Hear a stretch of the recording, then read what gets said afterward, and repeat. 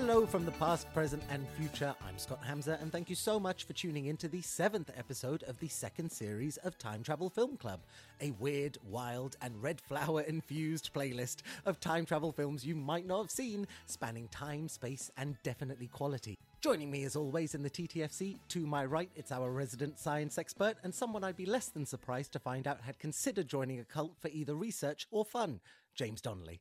Joining, Scott, I think you'll find I actually have a plan of how to make my own cult. Starting! I'm dreading what my one is. Oh no, you should be absolutely, Pleased? yeah, you should be Oh, very okay, I'm pleased. into it. Yeah.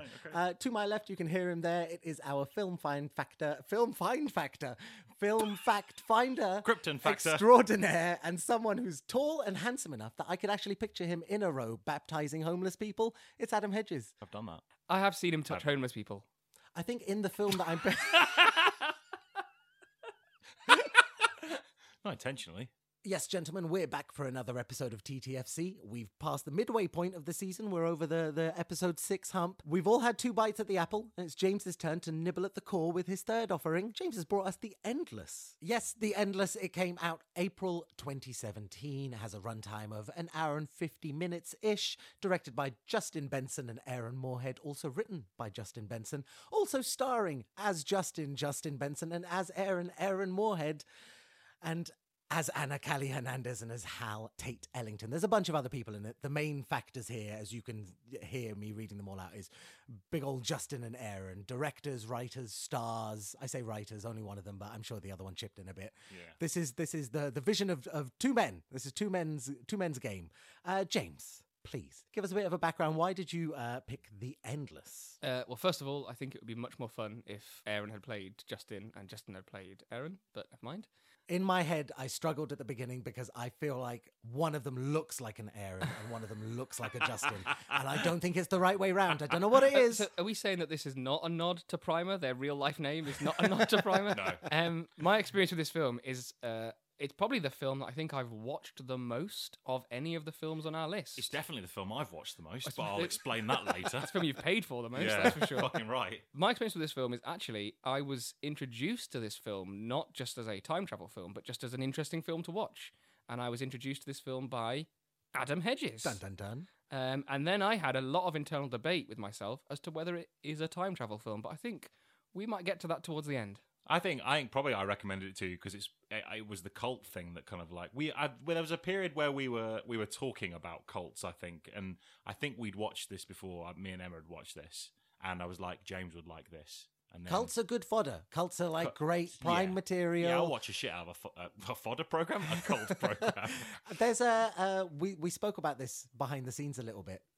One of the distinct issues is that you can't call them cult movies because, especially on an audio only cult platform, movie. yeah, they can't see my fingers up in the sky. I'll try and just say movies with cults and we'll go from there. But I think movies with cults always at least an interesting time because I don't know what it is like generationally, but like everyone I know seems to be at least like passing interest in cults and fascination in Is cults. it just because everyone secretly at heart wants to be in a cult? Well, I mean, your wife and I are both part of a religion that could be considered a cult. Yeah, sure. Most of our favourite celebrities or famous people, like Jared Leto, has his own cult. I think it's just We've all Tom lived Cruise through- is part of a cult. I think it's just because Yeah. cults are so popular at the Yeah. moment. We've all lived through the Snyder Cut, and I can say that We have. That's very that's culty. at least a couple 100,000 strong. Yeah. I'd never heard of this film. Never heard of it. Never? Yeah, like I've seen. I'd heard of the name, but I didn't know anything about it. I didn't know like at all. I've heard of the Justin and Aaron. Have you heard of their later films and stuff? Well, because they did Moon Knight. They did 6 episodes they did 2. 3 two. Is it 2 2 episodes, yeah. Okay, not 2 6. episodes, mate. They Okay. did some of Moon Knight. But I knew that they were.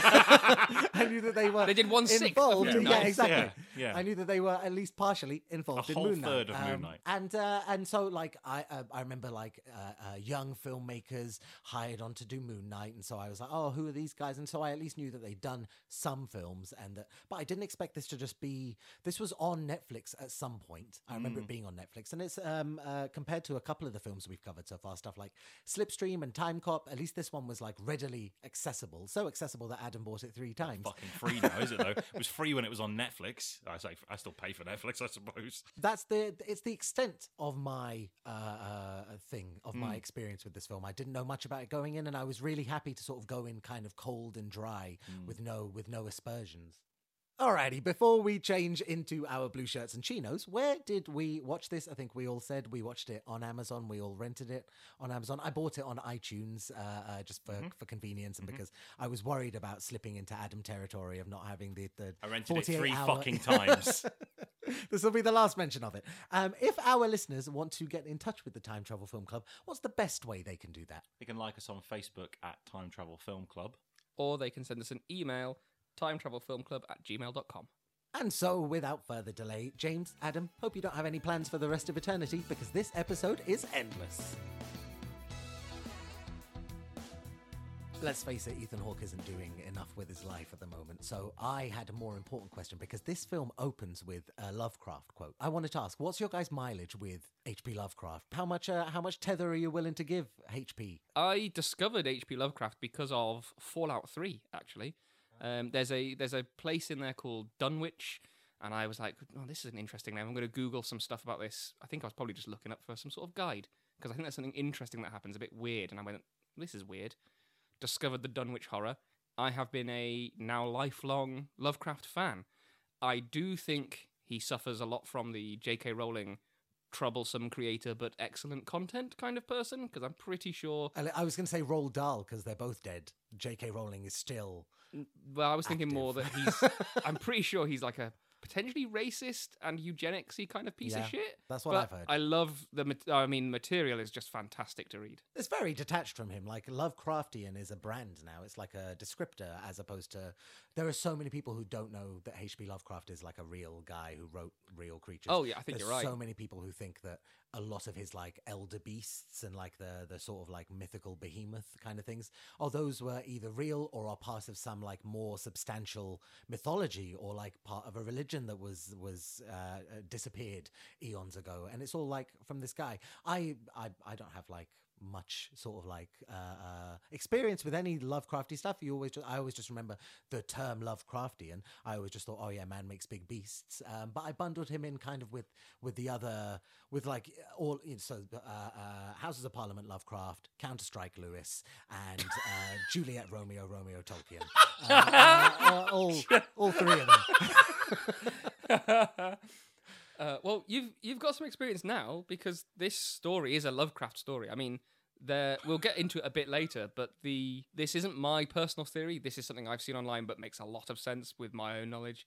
Yog-Sothoth is definitely the monster in this. Like, it is definitely I'm so glad that. It's an actual... I look so I forward. didn't realise that. I Okay. was like, oh, okay, Put cool. a pin in that. Yeah, I yeah. want all. Don't of worry, that. we'll I want come to it when it so happens. much of that, because the mountain demon in question, oh boy, The entity.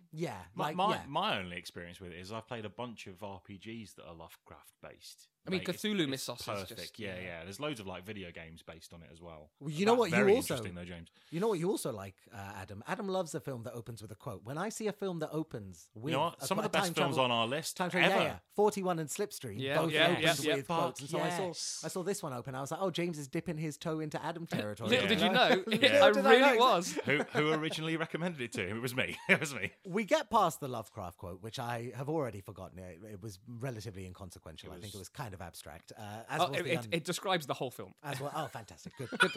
Good luck to them. We get past the quotes and we open the film proper with Aaron. Do they say Aaron or Aaron in this? I wasn't paying enough attention. I'm going to say Aaron because that's just how I say the name. I would always have said Aaron, but my dad says Aaron and always makes the joke air on a G-string, and so now I cannot think Aaron without seeing the name. And it's Aaron in Primer, right?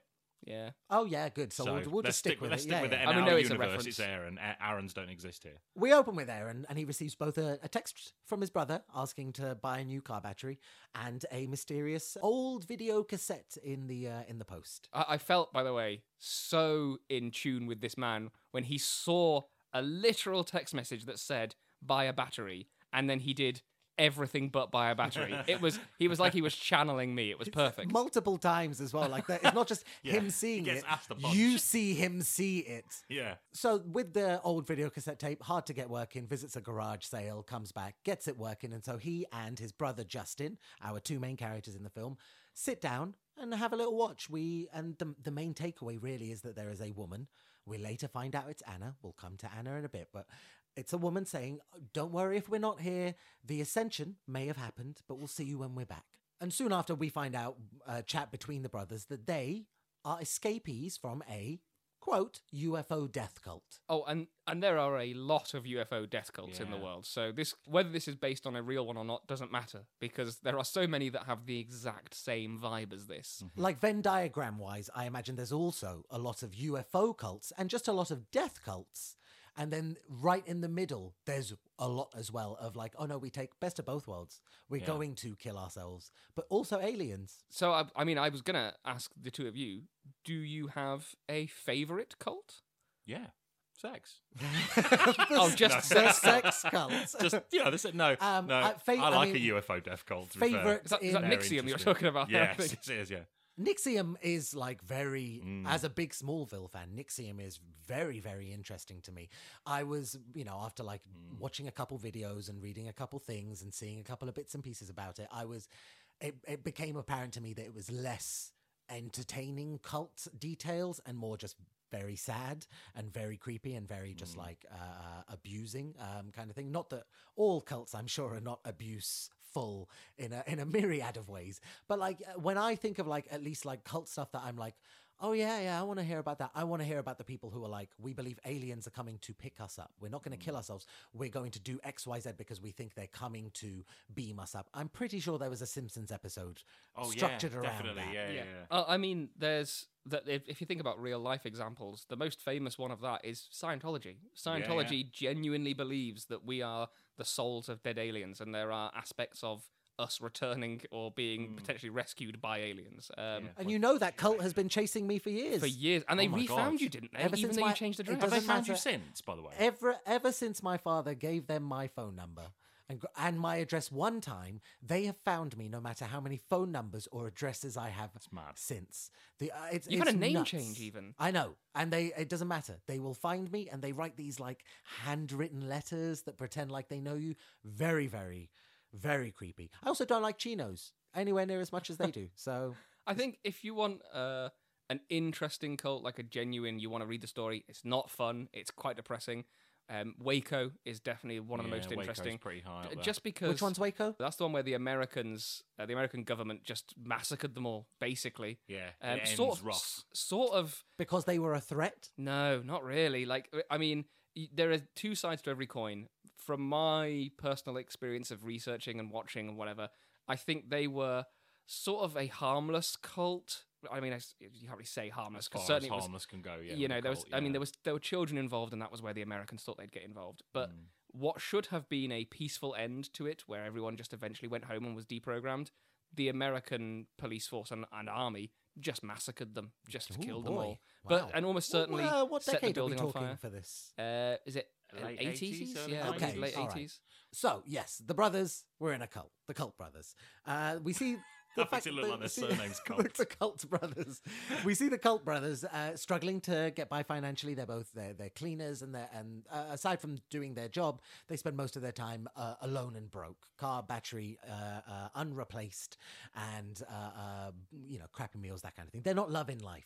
How old would you say they are at this point? That is a very good question. I think it doesn't help that like Justin is balding a bit, which he could be younger than he looks, but because of the balding, he looks about 34-ish. Crucially, I think more importantly for me as well, I didn't get too much of an age gap between them.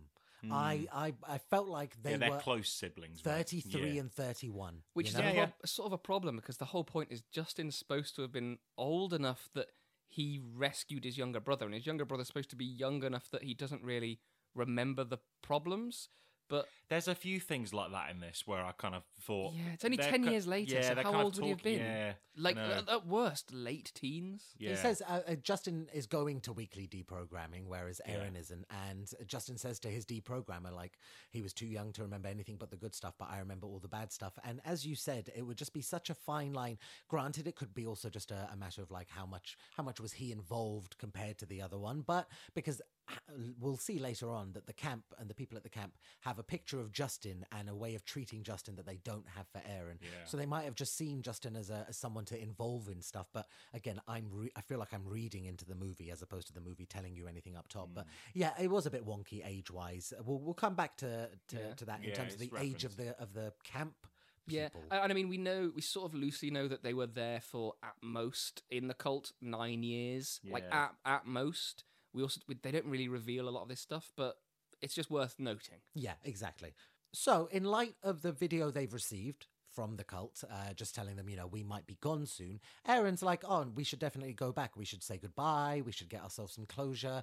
Justin, as the guy attending deprogramming, as the older brother, as the one who instigated their escape, he's not happy to be going back at all, but he agrees because he can see that his younger brother is in a bit of a funk, not loving life to a greater degree than he is. So, all right, fine. We can go back 24 hours. One day, one night, we can go back. Also, I think he's probably doing it because he doesn't want his younger brother to get pulled back into it again, because he's obviously very susceptible to this sort of like cult stuff. So, if you it's think a he might go protective back thing, right? without As well. you, then no, I Oh, have to yeah. be with him. Yeah, Yeah, exactly.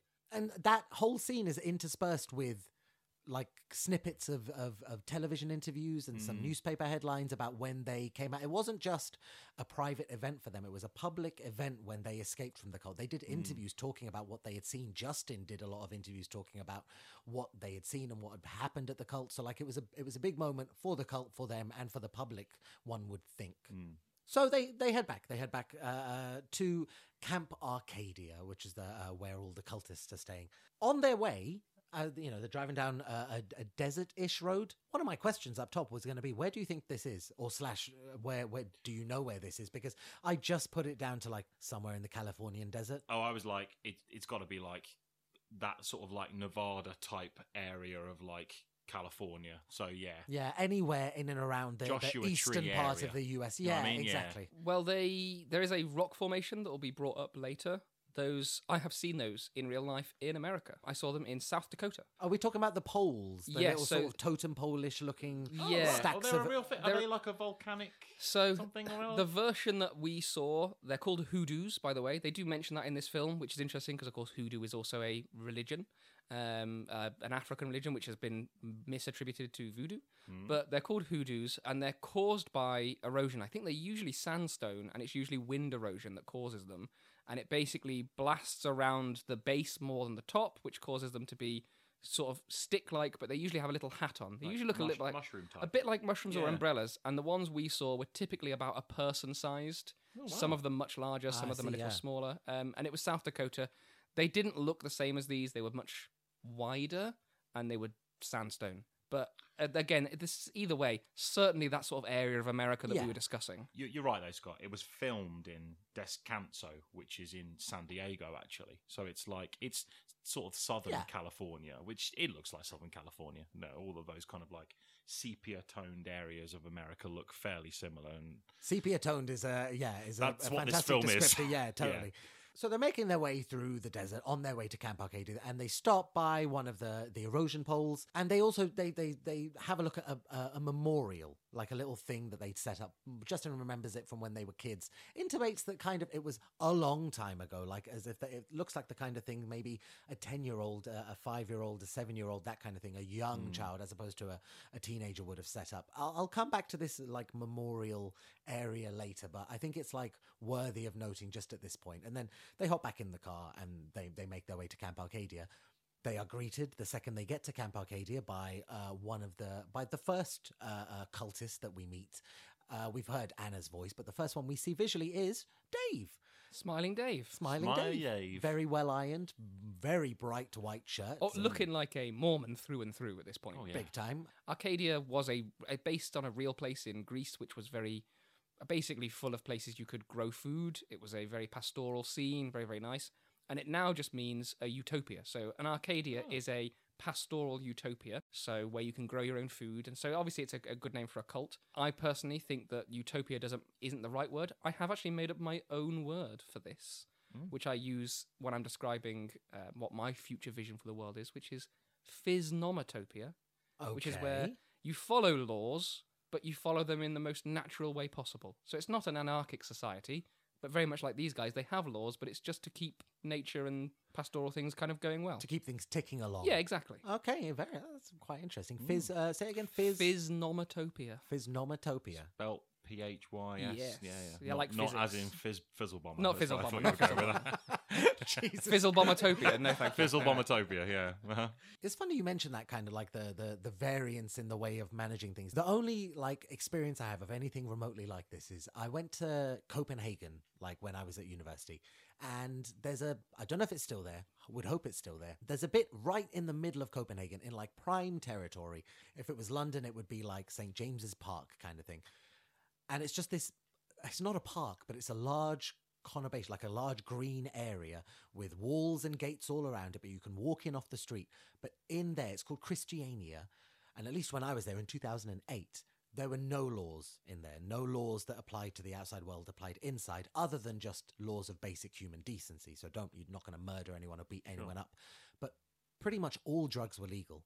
And so we went in there, we were a couple of students, and we'd heard that there was kind of like an Amsterdam-esque element to Copenhagen in this Christiania place that you could go, smoke a bit of weed, do a bit of day drinking, and just see some weird stuff. So we went, nice tourism kind of vibe. And we got there, 5 minutes in, I've seen people shooting heroin. Fuck. Ooh, okay. They're just like and it's all just like derelict sheds and huts, and you can walk around. It's park size, medium-ish park size, and there are dwellings, there are people cooking, there are people painting, there are people taking photographs, much like we see of Camp Arcadia. There are people just hanging out, and almost every fifth person had dreadlocks, all white. All white. But there were Danish people there, but there were Dutch people there, German people there, French people there. Loads of different, types of people there, all doing a wide array of stuff. But like the spectrum ran as far as you can shoot up heroin at 1 o'clock in the afternoon, and like 10 feet away, I'm going to buy a hot dog. From like a guy who's bought some sausages from outside and is making them on a grill that he's made. So it was like a really interesting place. I've always remembered it. I don't know if I would ever go back, but it's in terms of like, yes, there are cults and like ordered cults where like there's a guy trying to like do a specific thing very nefariously 99.9999999% of the time, apart from Jesus, basically. But there are also just like these communes with sets of rules that I'm sure a lot of people from the outside would think are cults, and like that kind of stuff. Again, we said cults are fascinating. Like it never stops being like very, very interesting, but interesting in new ways to me, because when you were talking about physionomics, James, sorry, I've already said it wrong. What was it? No, you went far off. Physnometopia. Physionometopia. I want to say it right because I don't. Physionometopia. Okay, like, I made it up, so feel free. It's the kind of thing where like someone did that in Copenhagen at one point. They were like, we've got a piece of land. I don't know the history of it. That's why I wish I'd like done my research to find out how did they get that land. But once they had it, they would have had to come up with their own Copenhagenomics, and it's Christiania, so super interesting stuff. So we're in Camp Arcadia. The Cult Bros are in Camp Arcadia. And the first person we meet outright is Camp Arcadia leader, lowercase L. He doesn't think so. Take us to your leader. He's definitely the leader. He's definitely the leader. There's been no, maybe not a democratic vote, but he's the leader. It's Hal. Yeah. Hal is a very cult leader name. I don't know why, but Hal is what I would expect a cult leader to be called. Hal, the robot, or AI, by the way, misunderstood. Yeah, he was actually. He was just running an experiment that they got wrong. Yeah. It's true. And we're then introduced to Shane, Anna, Tim the Brewer. I thought I said Tim the Beef. Tim the Brewer. And Justin. Throughout this entire thing of Aaron's just like, oh, it's so nice to see you guys. It's so nice to see you again. Justin is the one sat there perplexed at like, how are these guys so young? They should be in their 40s by now, because it's been, he doesn't say this, but I'm imagining what he's trying to get at is it's been at least a decade since they've seen them. Tim, the only one, by the way, not happy to see them. Like, he might just never be happy, but he was very obviously not thrilled. You're right. I think based on what they've said about leaving them a decade ago, and he's looking at them like, these people look too good. I almost felt like he had a problem that he knew there was something off, but because he remembered there was something off about the cult to start with, he was deliberately trying to fix it in his own head. They are dressing them in, older clothes, not older in terms of how old. Well, they are dressing them into the actors in terms they're trying to age them up. They've done something with Hal's hair. They've put a little couple of grey flecks in it. He's got a little bit Reed Richards going on, where it's like, okay, I can tell that you as an actor are like definitely sub 35, but I know what you're trying to do here. I just don't know how successful it is when you oppose that with the brothers. When I'm already like, how old are these brothers? And then like, you all look the same age, basically. That's what I'm getting at. You all look the same age. And so to tell me like, oh, these people should look much older now. It's like, time travel or not, I think you should just acknowledge that 15 years has passed for you and them, and you all look the same. But I think the point is they're supposed to have been like young people, kids, teenagers, when they were looked after by them, and that when they were adopted and looked after by them, they looked this age.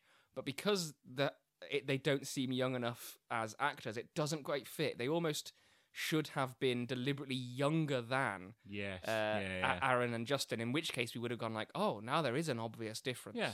It doesn't help as well that the flashbacks to when the brothers were being interviewed, having escaped the cult, they're just wearing wigs. Yeah. And I know it's not like too. the budget is probably not up the wazoo, and it's like an indie flick, and so I'm not criticizing, but I am just saying that like right now I've chucked age to the side. As a viewer, I'm just like, to hell with it.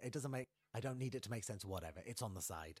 So, cult bros are back. Everyone's happy. They have some food. After the food, Aaron takes a nap. Justin decides to go for a run. And on his run, he spots a couple of the sort of less than friendly looking mountain residents. Everyone's looking a bit sort of sketchy. Everyone's looking a bit less than welcoming, particularly a very angrily pacing man. He sees a guy, ignores him completely. I think he yells hello to him, completely ignores him. That man will come back. But for now, it's evening. We're fireside. Hal wants to show Justin his dick back at the cabin, so they trot off. It turns out not to be his dick. It turns out to be just some moonshine and maths, but no one's complaining. We don't know. We didn't see the whole scene. Exactly. It very Look at much my was young like, dick. I've got something back at the cabin that I want to show you, my dick. But yes, no, it is moonshine and maths. We see Hal's chalkboard full of equations.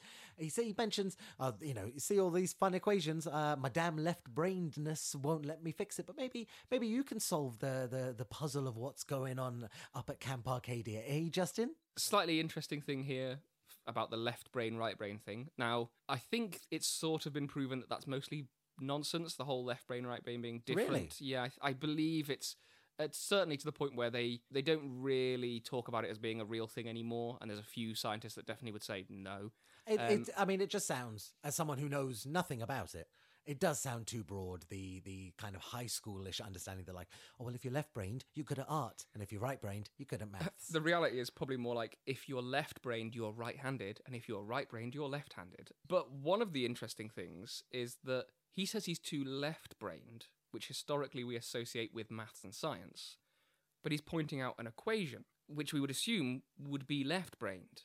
So you could solve the equation. So he would be. So I think what it really is here is it's a bit of a nod. I think it's a clever nod of he knows for a fact it's not maths he has to solve. And of course, we'll later find out, of course, it's not maths he has to solve. It's something far deeper than that. Yeah. And to be fair, like I've heard mathematicians talk about how even though maths is a very fixed binary black and white thing, you can be creative. Problem solving requires a modicum of creativity from time to time. I mean, Isaac Newton invented a whole new type of maths because the version he had didn't do the job for him. Oh, I love that. I love that so much. There isn't a shot, is there, of the actual full equation? I just wondered if there was any sort of thing you could. They do pull from zoom in James, on it. was, like, oh, do they? Oh, yeah. We do I was see just it a bit. wondered if The there was camera anything really sort lingers. of that you could pick out of it, or is it just Not nonsense? that I could. I'm sure Right. there are people out there that could see something in it. From me, Sure. it just looked like a lot of sort of not nonsense symbols, but math symbols and sums, and Sure. nothing that really stood out as should be this equation. Cool. Sadly, not. I don't think a time travel diagram in any way, shape, or form. No. It's just him trying to suss out what's going on, and Oh. we'll kind of come back to that in terms of what this film is. As you know, I think it speaks to the fact that the diagram we see on a chalkboard is what is going on the mountain. Nothing to do with time travel. Yeah. But Kind of. We do see two other things in the room though that are potentially quite important. Oh, really? One of the things it really havers on is There's Nikola Tesla with what I believe is a Gedanken projector, which is a thought projector. So Tesla had the idea of wow. If you he could could see project your things. thoughts. Well, he could see things so clearly in his head. He believed he could create a projector that would be able to show other people. Cool. Now, as someone who essentially cannot see things in their head, Mm.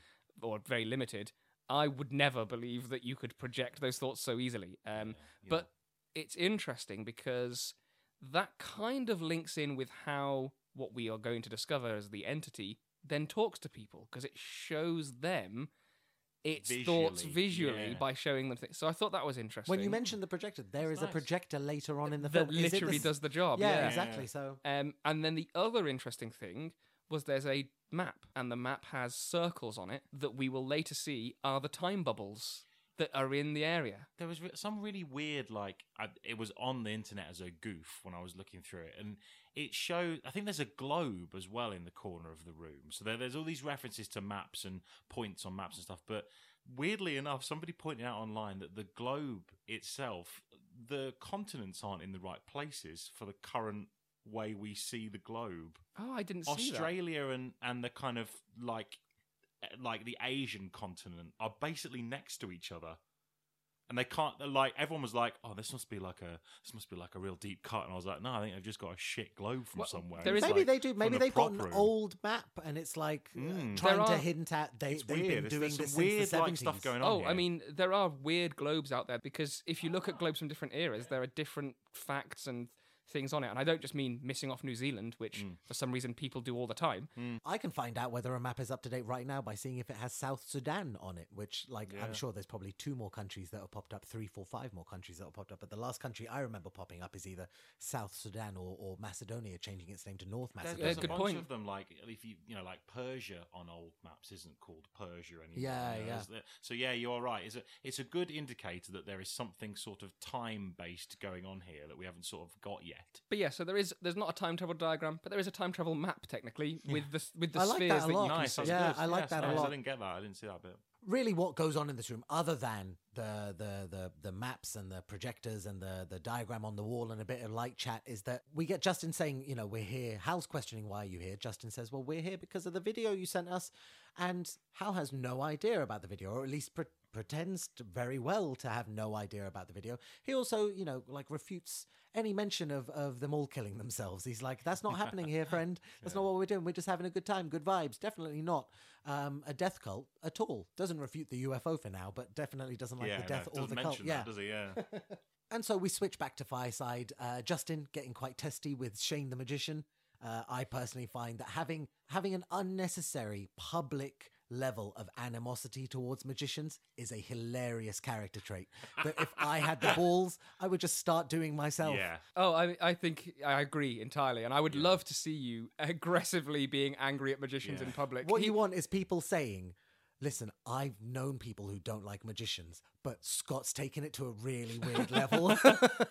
I don't know what Reach a into the magician hat. has done. And it's that he has such a disdain for them as well as magic. That guy does a couple of things. Obviously, there's one interesting thing. He throws the baseball up and it doesn't come down, and we later see why.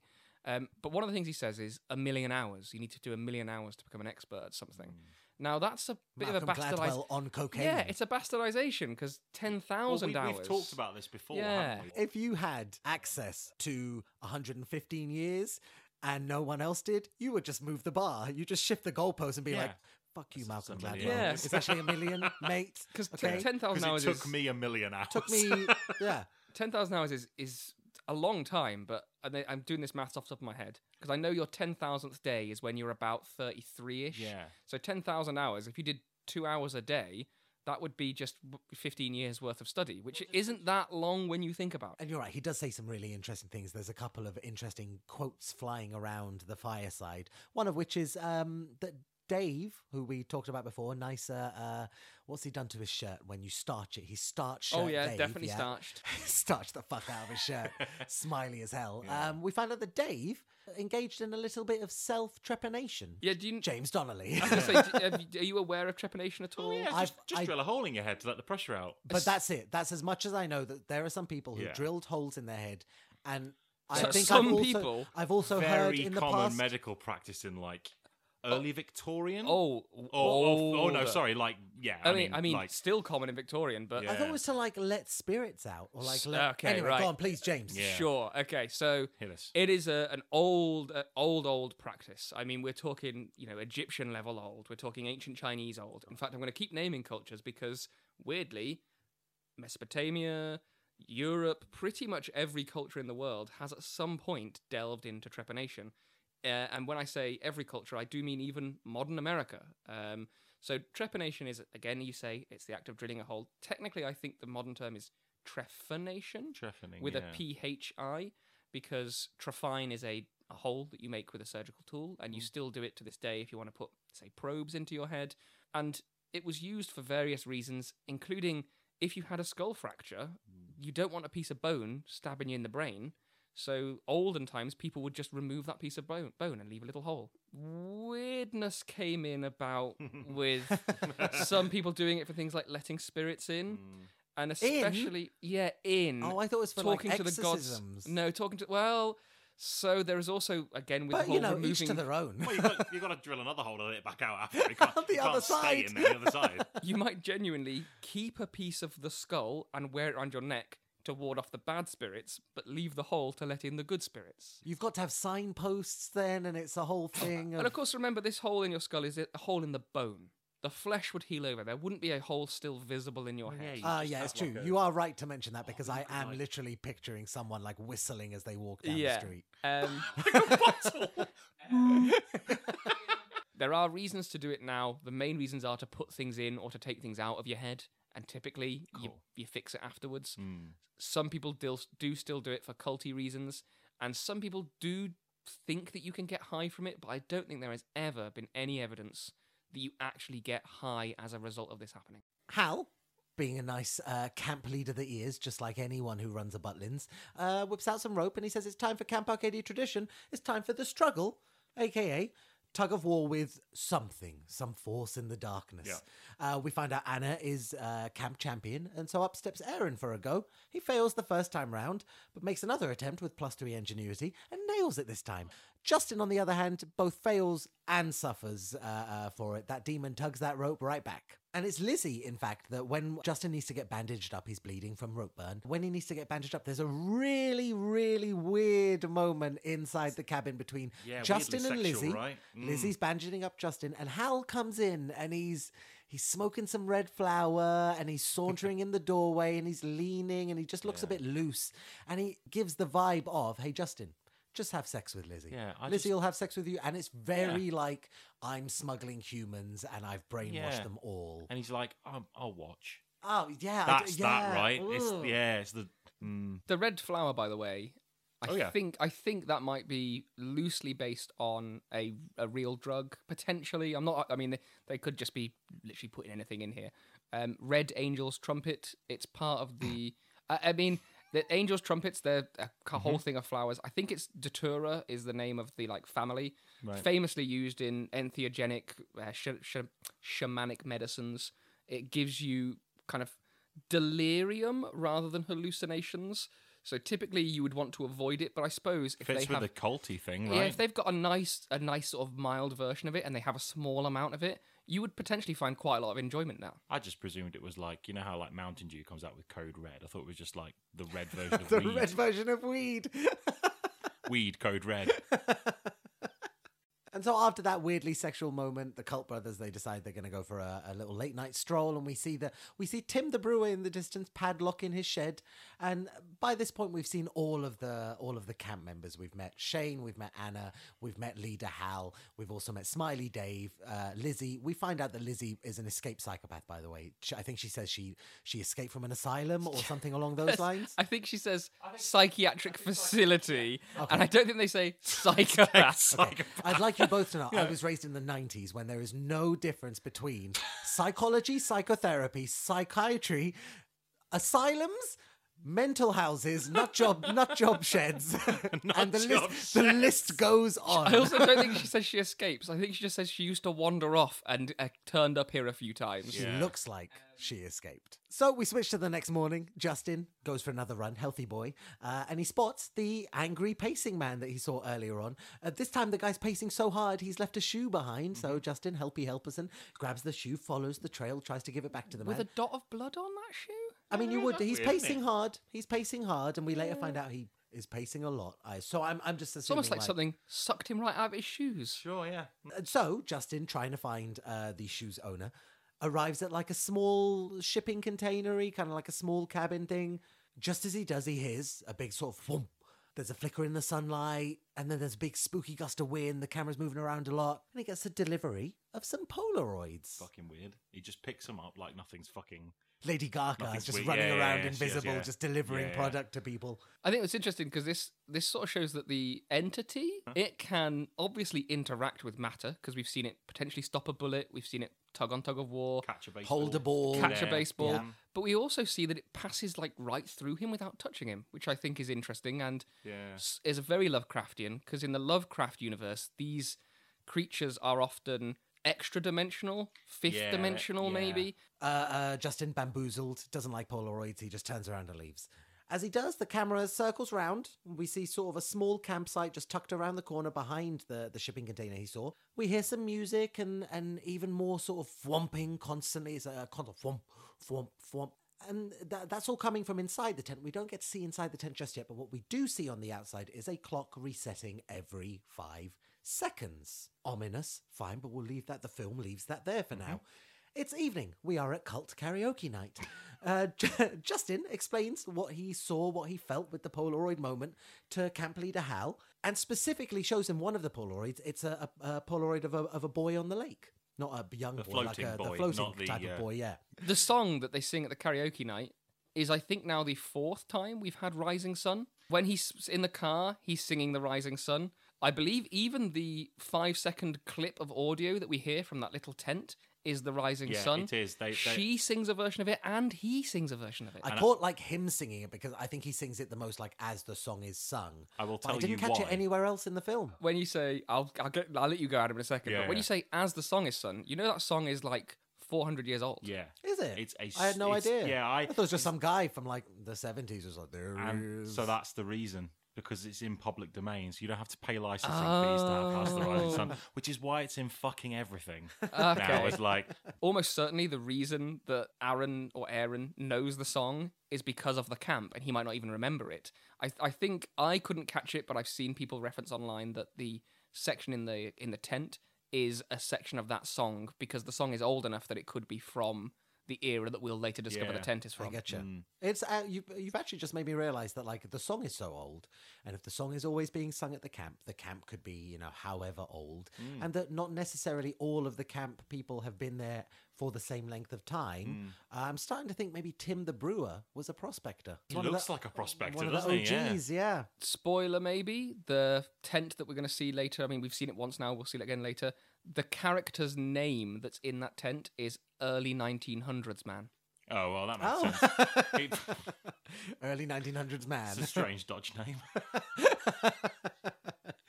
So back with Hal and Justin. Justin showing him the Polaroid of the boy and says, what's going on here? Hal admits, he said, I don't have all the answers, but I can tell you where your answers will be. They will be underneath that boy at the bottom of the lake. You should probably head there. And as Justin sort of looks up to the sky in contemplation, we see 2 moons in the sky and get mention of a third as well. This is, I think, where most people come to the conclusion that the specific Lovecraftian entity, because we know for a fact that Justin is a huge Lovecraft fan, the writer-director Justin as opposed to the character. He is a huge, huge Lovecraft fan and has talked about it multiple times. The version of Lovecraft's kind of monsters that likes circles, which of course we see circles on a map, we see time bubbles as circles, we see the moons as circles. Every time Aaron is upset, he looks at his bowl of cereal that's a circle, all their camp symbols are circles. Yog-Sothoth is a circular being. People see him as a group of circles because, of Oh, course, wow, he's okay. extra dimensional. Right, okay. The thing people see of him is a bunch of circles. So is that? Oh, so I guess that's why there's many moons. The many moons might be him. Many they might moons literally be There might him. literally be him there. He is the many moons. Just a big potentially. old circle demon. Cool. He's many circles. He's a bit like the old version of Angels with the many eyes. He's many circles, and people perceive him as many different circles. It's funny because I feel like if a demon, like I was walking down the street and a demon popped out from the bushes, if it was like big snarling red, blood dripping from it, claws, wings, I'd run and scream. If a couple circles just like Missing No, the Pokemon, just hopped out of a thing, I'd just probably laugh at it. I'd be like at least triangles have got points. At least you could threaten me. What's a circle gonna do, mate? And so we're done with Justin for now. We head over back to the other cult bro. It's Aaron, and he's smoking some red flower with Anna, getting a little romantical. They go for a wander in the woods, and Aaron's introduced to the reflective, blurry barrier that he gets told. And you just mentioned circles a bunch, James. Good timing, because he gets told this barrier encircles the whole of Camp Arcadia. The whole, not necessarily Camp Arcadia either, but the whole mountain, it seems. He also mentions to Anna, we're here because you sent me the video. You specifically, Anna. It was your voice in the video. So, what's up with that? And she's like, no.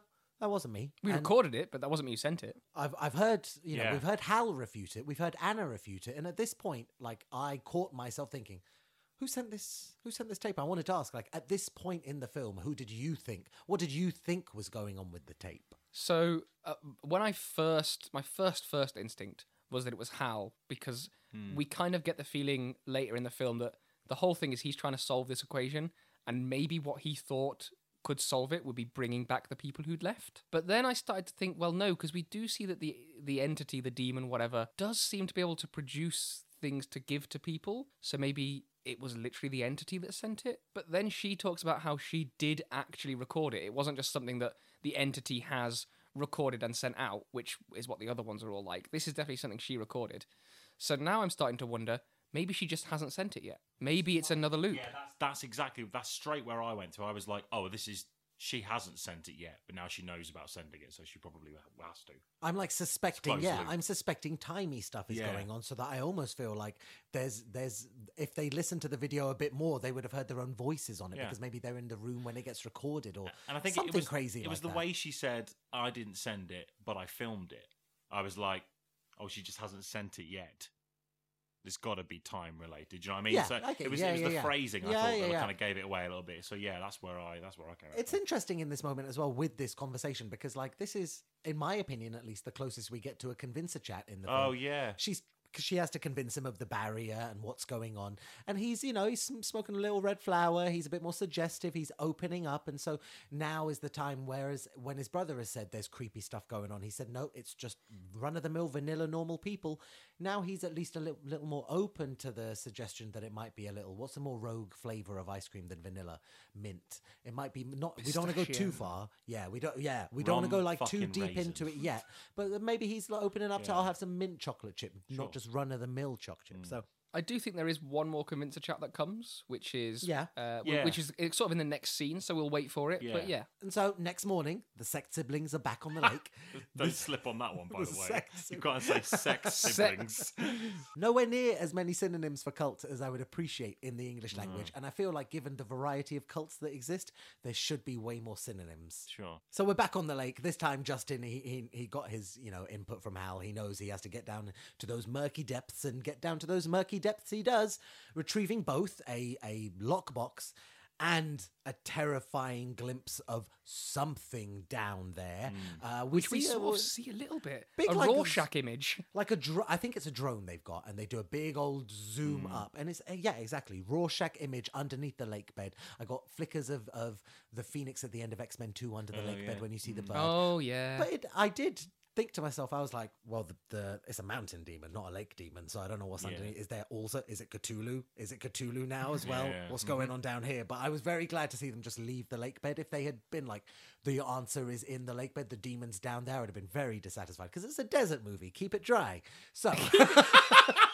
It's funny you mentioned that above drone shot, because one of the things I thought when we saw the tape in the very start, I thought, well, how could they have possibly got that shot in the cult?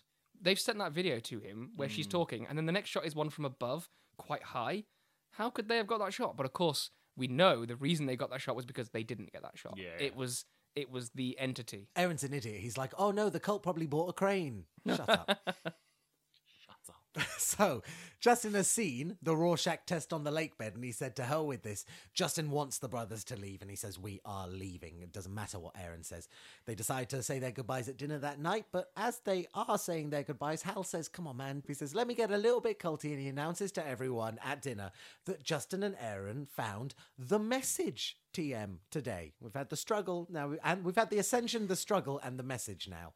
So they found the message today, and the message is how it communicates the tug of war demon. That's back to the thing that we were talking about with Tesla, by the way, how it communicates by showing them. It's very much that Tesla poster. And the message in question that was in the lockbox from the tug of war demon is a video of young Justin and young Aaron being interviewed about what happened to them at Camp Arcadia following their escape. Their wigs they're wearing in this somehow make them look older. Older? I thought older. It's just bad, this, isn't it? It's just...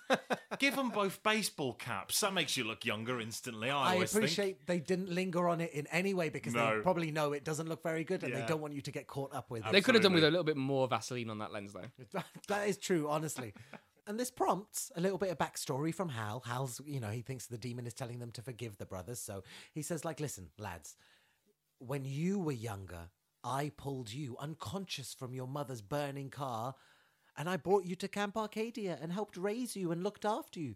Oh, and also nobody's castrated. Nobody here is castrated. And Justin really leaned on castration as a reason why his brother should never go back. Every time for the last 10 years, his brother has said, shall we just go back for the weekend? I'll have those bollocks. They'll wear them like earrings. and Aaron is shocked. He's shocked. He said, it's in the subtext. You told everybody they had no balls. I've not looked a man in the crotch this entire time because I thought there was nothing down there. Yeah. And it turns out that all of these men have their testicles, Justin. How could you lie to me like this? They were all smooth like a Ken doll, you son of a bitches. They have a bit of a ruckus, a bit of a fight. And Justin says, you know what, sod this? I'm just going to leave by myself. I don't care. But the car battery is dead, isn't it? There's a moment here that really irritated me because as he approaches the car, he's like, oh, you don't know that battery's dead yet, though, do you? He preempts it almost. He sees the lights have been left on by his brother, so and he told his brother, don't leave the I lights missed that. on. I didn't see the lights were on. He's done it on purpose. To be fair, he might have done it on purpose. Yeah, I thought that. And we get a little moment with a rattlesnake. It all adds up to Justin effectively becoming a bit lost. And he ends up finding the angry pacing man. Again, this time darting straight into a cabin. So just Tintin wants to ask for a couple of directions. He wants to find his way. He heads into the cabin. What's he met with? The angry pacing man having hanged himself. Yep. But who loudly bursts into the doorway behind him immediately? It's the angry pacing man. Yeah. So the angry pacing man, we find out his name is Shitty Carl. Shitty Carl is the angry pacing man, and he sits down. We pivot, the camera pivots from the hanged man right 180 to the same man standing in the doorway. The camera never goes back onto the hanged man. It now focuses on, and so we just have to understand, it's up for the audience to understand the relation between those things right away. But credit to him, Shitty Carl, he sits down, he lights one up, and he gets about explaining shit.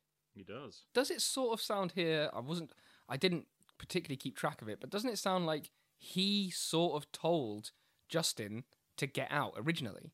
He was the original person who said to Justin, do not be here. And that was why Justin made up the castration stories. It's why I kept having to remind myself that Camp Arcadia and the mountain are two separate things. In that Camp Arcadia is on the mountain, but Camp Arcadia is not everything. And so he's with this guy here who's like, I never, you weird cultists round the corner from me. It could be a couple miles away for all we know, to be fair. We don't know how far he's walked. We don't ever seen him walk very far. But it's at least 15 minutes he has to walk. So you weirdos round there, I told you when you were younger that was crap, and you managed to escape, and yet idiots that you are, you've come back all of a sudden. He also says that his loop, because this is sort of the second convincer chat here. Yeah. He says that his loop is quite short compared to the others, but not the shortest one out there. He says his loop, or at least loosely references the idea that it's about 3 hours. So I thought, I wonder how many loops has he done in the 10 years since he last saw Justin. He has done 30,000 loops since he last saw Justin. Very Sisyphean. Oh, yeah. Very. Nice reference. Tired old heels. I just feel sad for his the corns and the bunions and the toes because he's just been pacing. I know that the demon hasn't put a gun to his head and said pace for the last But 30,000 every time his times. loop resets, those corns vanish, though. That is true. Ah, yes. But the memory of them doesn't. But the That's memory true. of them stays with him. trope, time travel heals Time travel all trope. wounds. I Yeah. like that. That is a good point. We do actually see time travel in this film heals all wounds. Heal all wounds, yeah. I feel like, is it Anton, Mega Time Squad? Or John, whatever his name is, the main character in Mega Time Squad, would get along very well in this film. Yeah. I think he would. I think he really would. So, Shitty Carl explains to us that there are several pods. He calls them pods. Yeah, that was Interesting. a weird thing because we haven't heard like bubbles. Bubbles are usually the thing that's used, right? Or like Because they definitely are bubbles. Yeah. it's very Palm Springs-ish, isn't it? There's like bubbles of time. Yeah. And we've seen it before, but yeah, pods are a weird one because they seem. I always think of pods as solid things rather than like. I mean, a lot of times in films, they say we're just stuck in the loop as if the loop is a physical when really it's a mechanic. Yeah. Whereas calling it pod is to say that it's a pod that is using the looping mechanic, which so I'm on board with it. He says several pods. He also calls them prison pods as well, which is I loved when he called them prisons because it really references kind of the way the film is going now, which is Yeah. that Something's playing with them. Almost. yeah, literally like it's- there is something that is imprisoning them for its own entertainment. And he said, and you're right. He mentions entertainment. He says it's just for the demon's amusement. Yeah. Which, granted, he's not a 100% reliable character in that he holds animosity towards the demon. So he's like, yeah, he's just doing it for his amusement. Whereas other people might say, no, Camp Arcadia's residents would say he's doing it for a very good reason, a very a divine reason. Let's say You either kill yourself, he says, or it kills you way worse. much worse. And I started to think to myself, I was like, okay, is there any more to it than that? Like, is it a case of like, no, you either kill yourself and you get to keep looping and ergo keep living, or it'll kill you and you'll just be dead. But then it very quickly becomes apparent almost everyone would beg for that option. And it seems like, I mean, he talks about here, it'll snatch you out of your shoes, which explains what we saw earlier. And I started to wonder here, if his loop's 3 hours, what if you got stuck in his loop with him at this point? Like, if I was Justin at this point, sat with him as he explains this, I would be running, being like, I don't want to be stuck in this I wanna be tiny in this 3 hour one. Yeah, loop. yeah. I'm getting out of this one now. Oh, and also when he says it doesn't let him sleep, that really hit something in me where I Yeah. thought, ooh, 30,000 loops of not sleeping, 10 Yeah. solid years of not sleeping. And as you said, he mentions we've seen 3 of these loops thus far. We've seen the 5-second one, the 3-hour one, and Camp Arcadia's, which he mentions is about 10 years or so.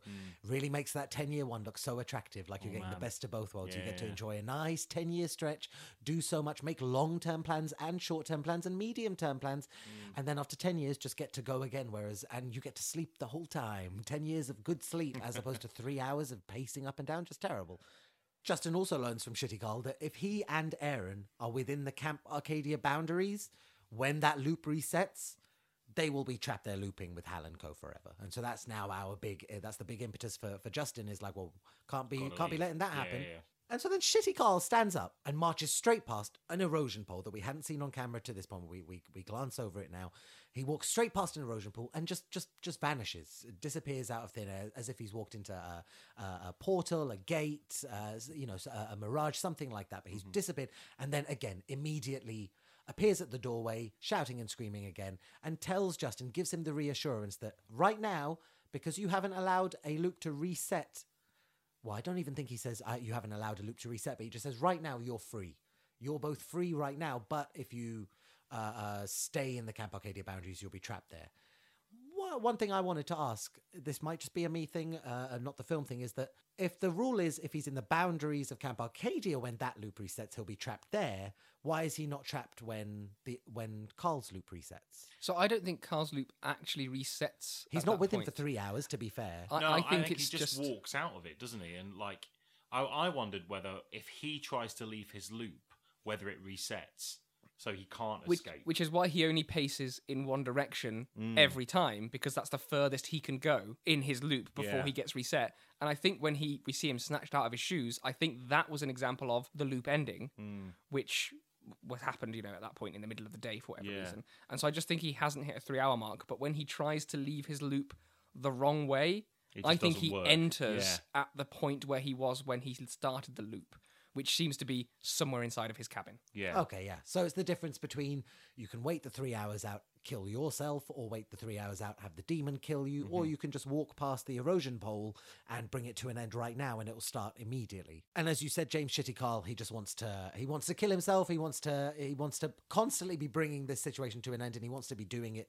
rather than the demon doing it for him. And to that end, he wants a gun. So he gives Justin a compass, a very crudely drawn map, which is similar to, I guess, the map that you mentioned from Hal's room, which is just a bunch of circles on the landscape. Again, broke my heart because it's the closest thing we get to a time travel diagram in this film, and it's not. It's a diagram of the time pods, not a just a diagram map. of how It's just a time is map, isn't it? working. Yeah, Exactly, yeah. He sends Justin off on his side quest to find nearby gun collector and fellow mountain loop prisoner, Smelly Junkie Chris. It also, you say side quest. When this was going on, I really thought, man, this guy must love like the Fallout games and the Skyrim games, because this is such a side quest mission. We switch back over to Aaron. It's the next morning. He's strolling around and he gets a Polaroid delivery of his own. One is of him looking up into the above, up into the sky, and another Polaroid of a white camper van. The tug of war demon is both watching him and guiding him. He gets a bit more guidance from Hal, who sets Aaron off on his own side quest to find Justin before the third moon. So Aaron heads off on his side quest. He walks past an erosion pole himself. We get a little moment with him and Anna where she can't see him they're standing a meter apart, but they are distinctly in different, I'm going to say this tentatively, in different times. Different loops, at least, yeah. Yeah, different planes of Yeah, time. different planes of time. Oh, that's Something, nice. something Planes of like time. that. Because sure. there's nothing to say that the going through the erosion pole gate and going into a time pod is sending you backwards or forwards, but it's just freezing you, and that means that you can't see the normal time happening right past your window. And I think, as we see with the bubbles, because there's one later with the caravan that we see where it sort of, again, it just appears out of nowhere. I don't think the hoodoos themselves block you being able to see things. I think it's just wherever they outline another circle, that's where there is this vision issue. And we switch back over to Justin, arriving at Smelly Junkie Chris's cabin. SJ Chris... SJ Chris has his friend Mike there. He's helping Chris kick the Class A's. I think this is a reference to their earlier film. Their earliest film is called Resolution, and it's these two characters in this same situation. One of them's trying to stop the other one from taking drugs in this cabin. With a whole, like, time bubble... Nope. Well, Well, the end of the film is the entity confronting them and being Yeah. like, Ah. no, you've done this It wrong, is- do it again. it is described as, this film is described as a sequel to that first film. Oh, that's quite interesting. But develops more. So I think that's an interesting concept that these guys aren't the main feature of this film, but it's like a time pod of its own. I don't mind movie. a little backdoor sequel as well. Yeah, it's I kinda remember when Split did that, no one knew that Split was going to be a sequel to Yeah. what's it called? Not Uncharted, bloody hell, Unbreakable. Unbreakable. Yeah. And that was like a real nice, like, oh, Yeah. okay, you had this in your back pocket. So yes, anyway, we are at Smelly Junkie Chris's cabin, and his friend Mike is helping him kick the Class A's. They're also trying to escape the loop themselves, and while they're at it, while Justin is there, Mike discovers another message from the tug of war demon. It's a video of Chris and Mike failing to escape the loop. They have no idea whether it's from In a horrific manner, by the In way. a horrific manner. and they've no idea Yeah. if it's from a previous attempt or a future attempt. It doesn't matter because the demon is mocking them and telling them how futile their attempts are, which is particularly depressing. At this point, I got a slight pang of whether I was sat there wondering, is this film a metaphor for addiction in some part? Because specifically a lot of the things that Chris says to Justin of like never give in, and the mentality of Mike of wanting to persevere and wanting to get out the other side to his wife, and the theme of recurring failures And Tim the brewer says to him, only do it if you want to do it. and the demon itself looming as the addiction itself and having control of you and making you just live your life on repeat because Aaron you're wanting addicted. to go back to the camp and Justin's- being like, no, Yeah. we're here now and this is what we do. Yeah. Shitty No, Carl not maybe. being able to sleep or dream. It really does it really is a great metaphor. And I didn't Yeah. spot it until you No. just said it. Yeah. Well, I think that there might be a couple of reads of it. I think that depending on the life experiences of the viewer, they could put a couple of scenarios onto the telling of it, because there are many things humans wish to stay away from but find themselves trapped into. But I think one of the reasons, at least for me, and particularly I think it comes about in this scene because Chris is trying to kick Class A's. So I think that this might be possibly a little flag from the creators to say that, you know, if you want to read this film in this regard, you can. And I think that like it's great because there are so many different ways in which you can view it that way, and you can start to dig along those lines if you do. For me, I picked it up in that moment, had a little think, and put it back down because I wanted this to be more time travel. But I think that that is some level of rewatchability, at least for me. Yeah, in that, because I didn't follow that at all. But now you've said it, I kind of want to watch it. I don't want to watch it again, but I kind of. But I know what you mean. Yeah. I mean, now I know that there might be something else there I could look for. It might be a more interesting, like, fifth watch. Your brothers, you know, helped you get off heroin, and then 10 years later, your ex-girlfriend posts you some heroin, and you've just got it. It's come in the post, and you're like, oh, what should we do? I might as well. I should go back and see if she's okay. Also, imagine if you're Paul Junkie Chris, and you've managed to get off drugs, and then time travel loops, and it's like, oh, fuck, I'm addicted again. Jesus. I had one question for you both. He digs up a hard drive out of the ground. It would not work. Thank you. Moving on. I felt that way about all the technology in this. Yeah. However, they play the video from the lockbox. That's not working in a million years. I mean, all I thought about that was it's clearly a cassette tape, so it probably would. They're a bit harder than a hard drive. They found a lot of like ironically. old like evidence tapes that way. I think. Yeah, and like the problem with a But hard not a drive hard is drive that's buried in the ground. That he had to dig up. the whole point is that it's tiny, tiny microscopic notches on the hard drive. It's basically a record player, but more advanced. The dust and the dirt, they can't. A lot of hard drives can't survive being transported, let alone. It can't stand being used. No, So- yeah. We switch back over to Aaron briefly. He finds the small tent that we saw earlier with the 5-second reset on it, but he now does peer inside and he sees a man. James, you described him as Early 1900s man is what he's called. 1900s man running into a portal, a gateway past an erosion pole over and over again because he only has 5 seconds to live. And the one time he decides not to run into the portal because he wants to try and communicate with Aaron, we see him get The entity. tug of ward all over the inside of the tent. Just tugged this way and tugged that way. Do you want to hear an awful bit of maths here? Oh yeah, go on. Okay, if he's early 1900s, Yeah. we've got to assume he's at least therefore pre-1933, because otherwise you'd say it was mid-1900s, wouldn't you? Yeah, I think it sort of looks like Civil War era America. So yeah, Looked I to me thi- like late 1800s, Chitty Chitty Bang Bang. early 1900s. I would Whenever say. Chitty Chitty Bang Bang is. So yeah, which is again pre-1933ish. So Pre-war, it's what started the First World War. it is literally what started the war. We're talking about a guy who therefore has been trapped in this loop for at least 80 years. His loop is 5 seconds long. Oh, God. my Oh my Christ, God, this this is is gonna going be to horrible. suck. He does 17,000 loops per day. Oh. He has done at least 1.4 million loops. He has not slept. He has not been able to do anything other than sit in a chair and run forward for 1.4 million loops. To avoid, and he's just doing it to avoid the painful death. Yeah. Oh, man. If you talk about being an expert for a million hours, this poor bloke is an expert in getting out of a chair and running. Yeah. And you know, because we see him do something different in one of the loops, he has been conscious the whole time and horrible. aware It's of his like- situation. It puts a whole... when you think about it in those terms, it really does put a like really unpleasant taste on the whole thing. Oh, yeah. This is real torture. Tug of War Like, Demon is he's been a a piece of naughty shit boy, for a long isn't he? time. Yeah, Yeah. exactly.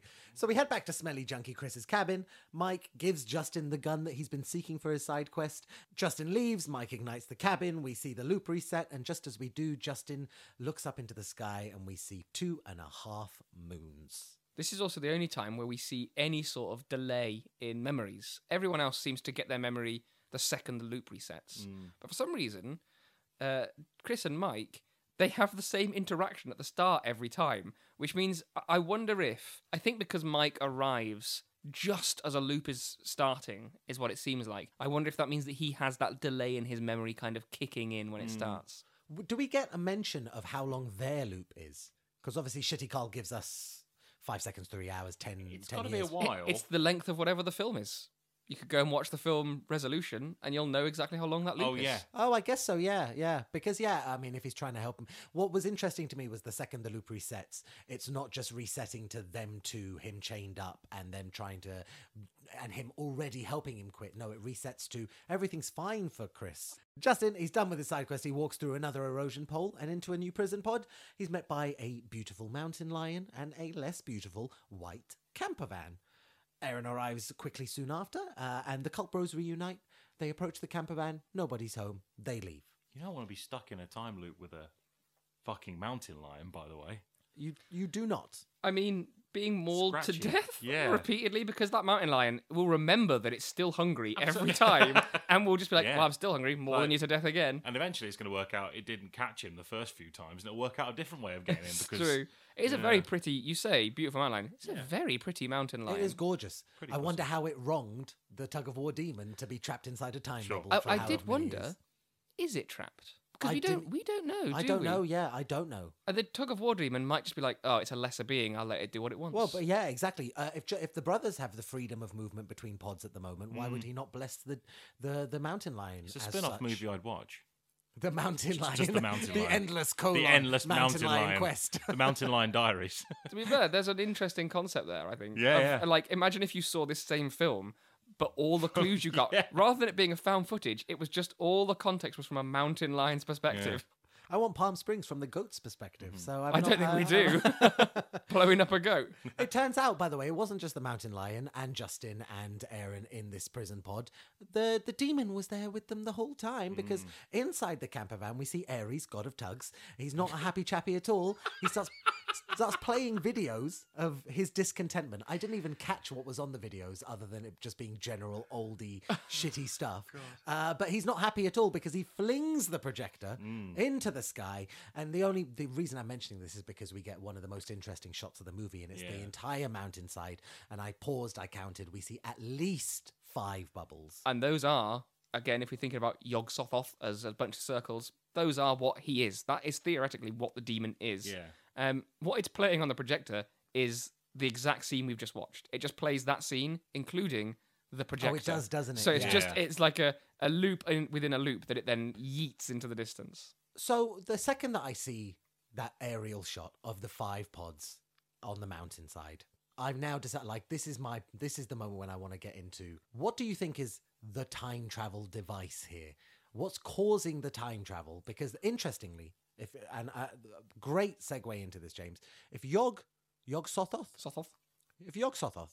is a being comprised of circles, is he the bubbles as opposed to someone making the bubbles? So I need to bone up a little bit on my Lovecraft again here, but I believe one of the things that he can do is control time. Like, he is outside of time, and so is time, and so controls time and influences time. Yeah. So I think he is the bubbles, but also he controls the bubbles. I think he is spatially hard to describe, so he can be it and control it. He is device and also not device. He's device and user. A Yes. device and user Yes. of device. Okay, Yeah. that's it. Because we Yeah. we catalog rather the time travel devices, and if you're going into the such esteemed ranks as Milk Tub, as Mystical Crack, as Walnut. Future Walnut, Future baby. Walnut. If you're going into that library, you better be damn sure we get the right thing on there. I don't want to just write time bubbles. I don't want to write demons toolbox. So we are putting Yog Sothoth. Time to advice. Yog Sothoth. Yog This Sothoth. is our second time travel device this season that is demon related as well. Third. It's a good. Oh, third. No, third. Yeah. Well, I don't know if you think the spirit of Haru is a demon. He was a little shit at times. Well, But I think, this well, is our third spiritual, mystical, for example. yes. Mystical, Third mystical. yeah. Interesting. Crap bracelet, spirit of Haru. It sounds like a ship every time. And Yog Sothoth. Yog Sothoth. Yeah.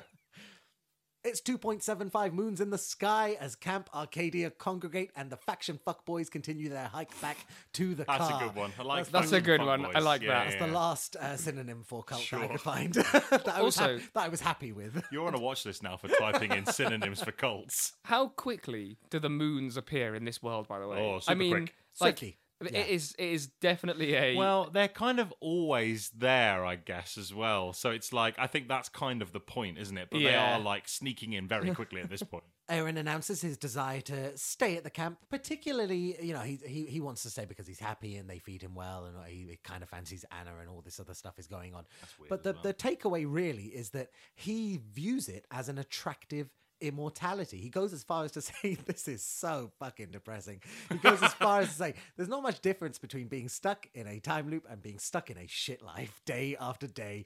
Dying takes just a second, whereas a shitty life takes very, very long. I'd quite like that as like one of those wall quotes. Yeah, Do you know what instead I of mean? a live, laugh, love. Live, laugh, love, I'd have. Imagine I'd if have that one the instead. Frizzle Bomber woke up to that in his hospital bed after having transformative plastic surgery.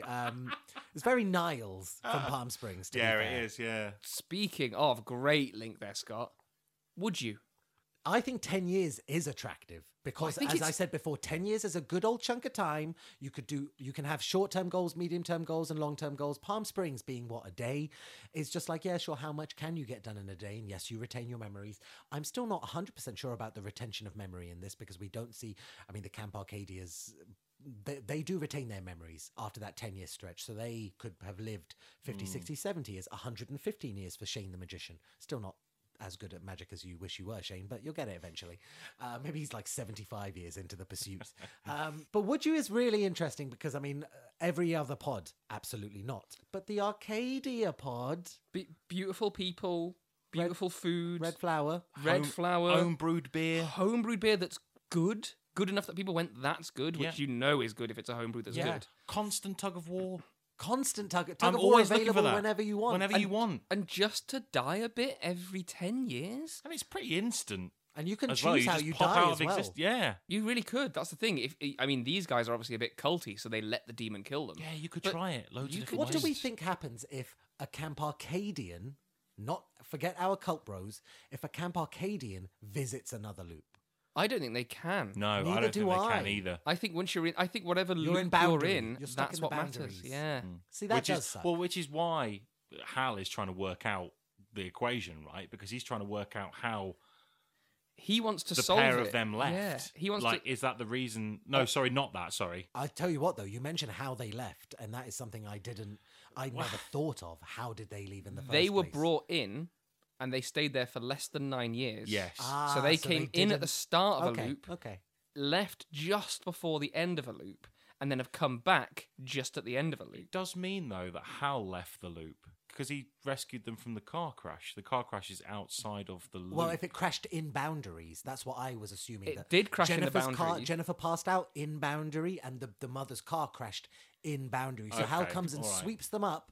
Probably It's killed not the dead boys. clear, He probably but killed the okay. boy's mother and Well- was like, "I've got 2 new boys." We know it must be in the boundary that the car crashed because the photo hasn't aged. So when they go back to the Oh, photo, fair. they Okay. find Yeah, we yeah, don't yeah. know how far in the boundary is because at the end it sort of seems like it's just on the edge of the boundary. Well, you know how at the end they smash out of effectively what is the bubble, don't They Yes. smashed through the invisible just barrier. in time. And it then is Hence his name, daytime, Justin. because we get a change from night to day. Yeah. Classic time travel. And I thought, and I might be wrong here, I thought that the little memorial was outside of that, or is it inside? So of the way we see it happen at the start is that where the crows are and where we see them pass over Crows, is yeah. literally right on the boundary. that? Okay, And on the way out, the daylight is where we see the little memorial. sure. But they are past the memorial when they've smashed out. Okay. So I right, think they're looking back at where the memorial is, slightly inside of the zone, sure. and they're thinking it looks fresh because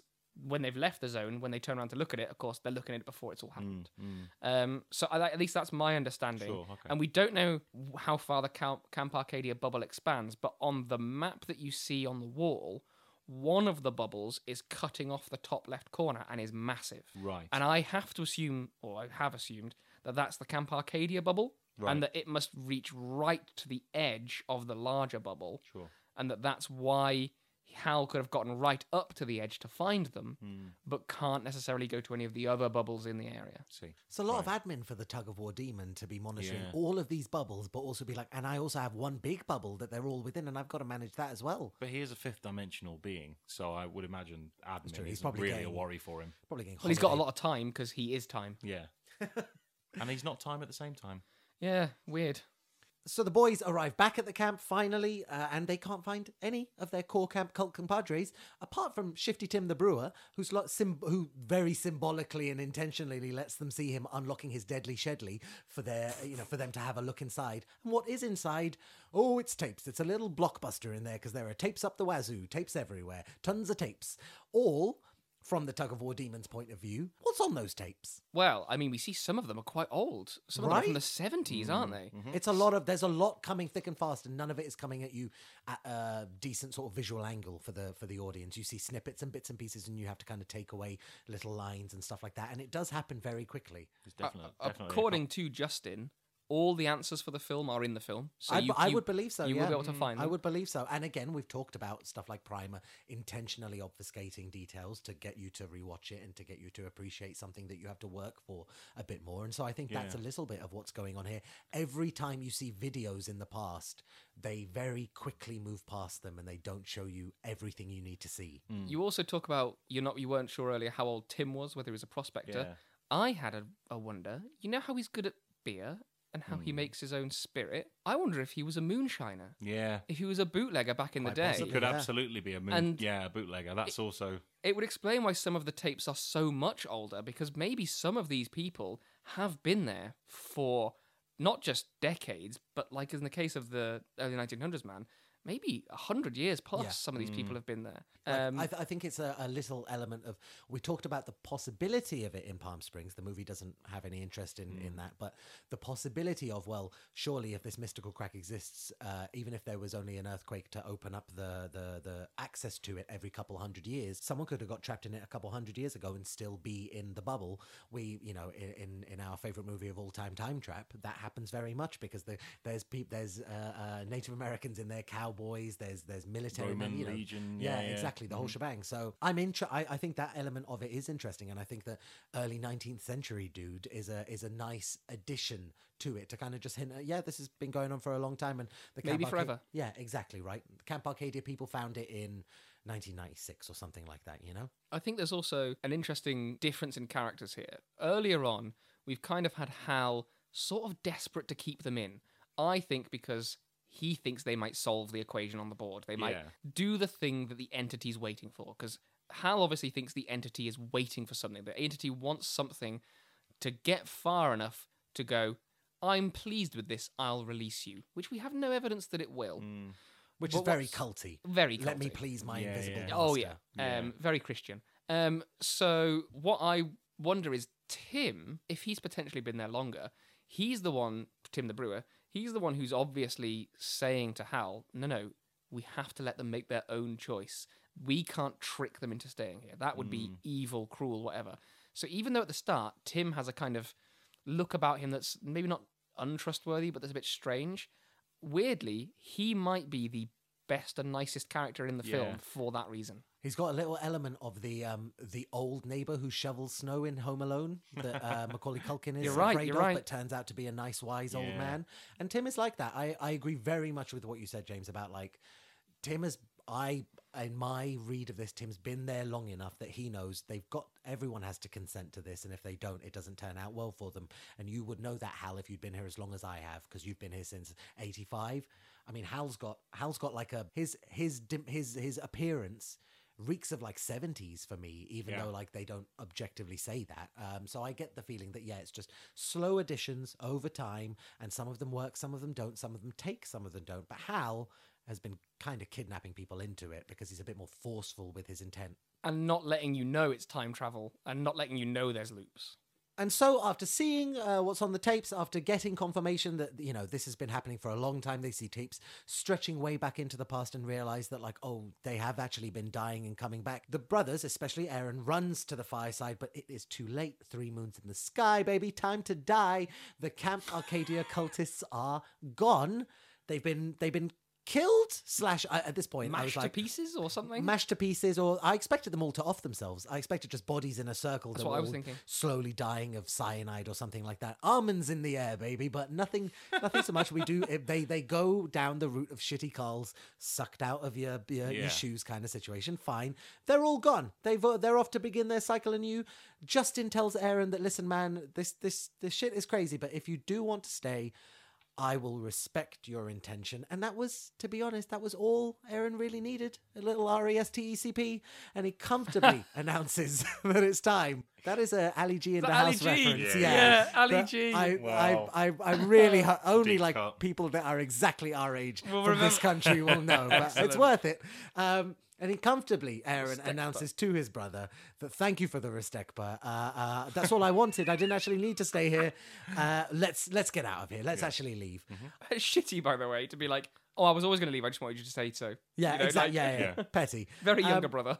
There is there's one demon in this film. 2 brothers, 3 moons, 5 time loop bubbles. Is there a 4 of anything? Ooh, that's a good point.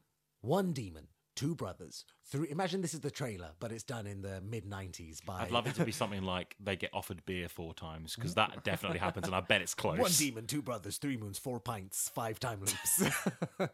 All family fun. While we search for a 4 something, the boys are trying to escape, but it just ain't that easy, because guess who's racing to tug you back into its prison pit? It is the demon himself, running to their car, dead battery and all. The boys begin to push start the motor. They swap positions eventually, and push start the motor they do. They speed into the reflective barrier. Just in the nick of time, we get a little dramatic pause.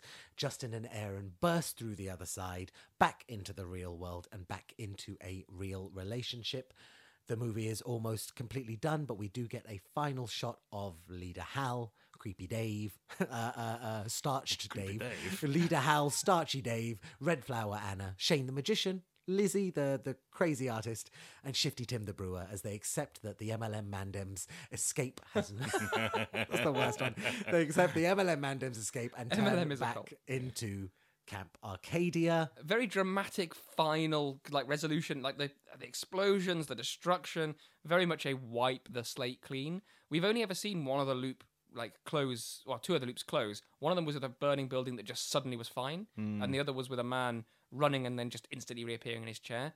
This one is a lot more dramatic. Very much it felt like almost temper tantrumy is the only way I could describe it. Lots I'm of not happy about lots this, of firework and whiz bang, yeah, for sure. It's the most in the movie that you feel like there is a physical presence to the demon as opposed to the transient invisible cloud.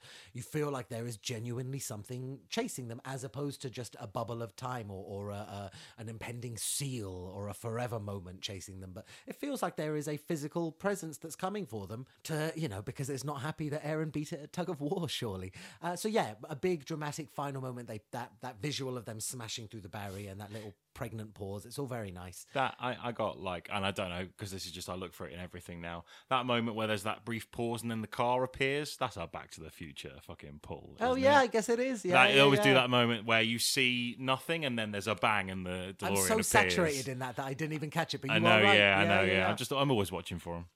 And so that's The Endless, gentlemen. It had an end. It did indeed. 1 hour, 50 minutes. The Endless, by the way, the Endless are the Camp Arcadia Avengers that we see right at the end. And I think Avengers. they did debate when they were writing the film, making it have an ending where they didn't escape, but I think this is a better ending. I can see the film being ripe for alternative endings and for Especially when we 2 know or 3. the universe contains at least 1, if not potentially for 3 other films, because I believe Spring is one of their earlier films, Yep. and then Synchronic, which I've not seen yet but should, is That comes after this, doesn't it? So Yes. it's Resolution, this, Synchronic, and then they had a weird thing in the middle that's not quite a film, and then Spring. Spring's the latest one. Spring looked good. I mean to keep checking that that's one out, interesting. to be fair. Synchronic, I don't know anything about it other than the fact that it is on Netflix and Yeah. has Jamie Dornan and Anthony Mackie in big it. whereas names. Yeah, this yeah, film yeah. has no one in it that I've ever seen before because it's indie vibe. So they're obviously on the upward trajectory. Yeah.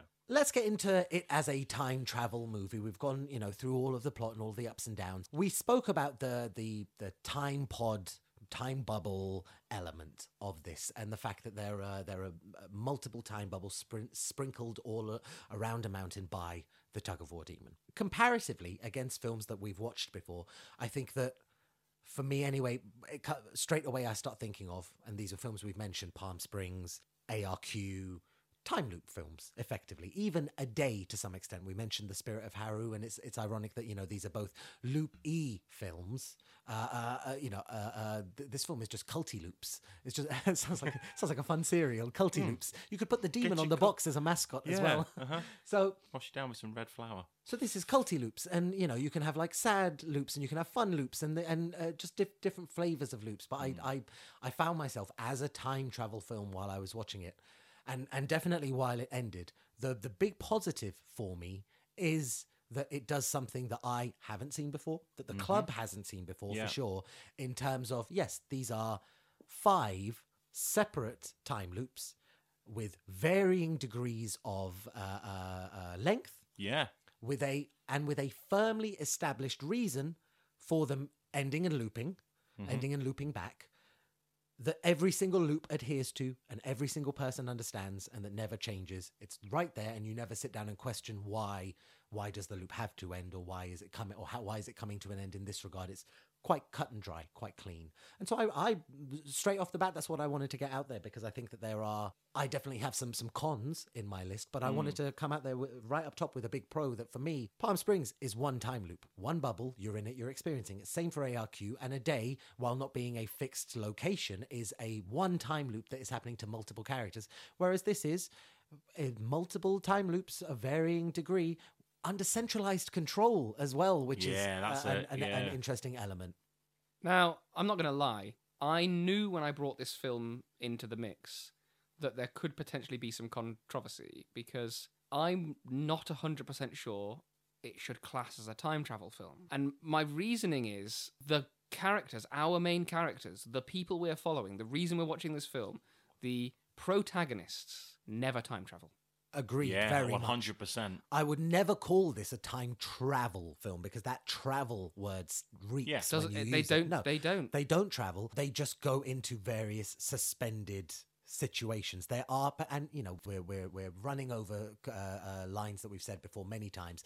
Time loop films always have their own sort of subcategory within time travel films, because there's not technically travel happening. It's stasis. It's the antithesis of time travel. It's time, just rolling and rolling around on top of itself. So I understand that element of it. But at least in those films, the characters, the characters main themselves characters, I agree. We witness the time loop for everybody, whereas in this, it doesn't happen. It's the same kind of logical argument about why Terminator is not a time travel film, because the main character doesn't time travel, just something else in it has come from the future.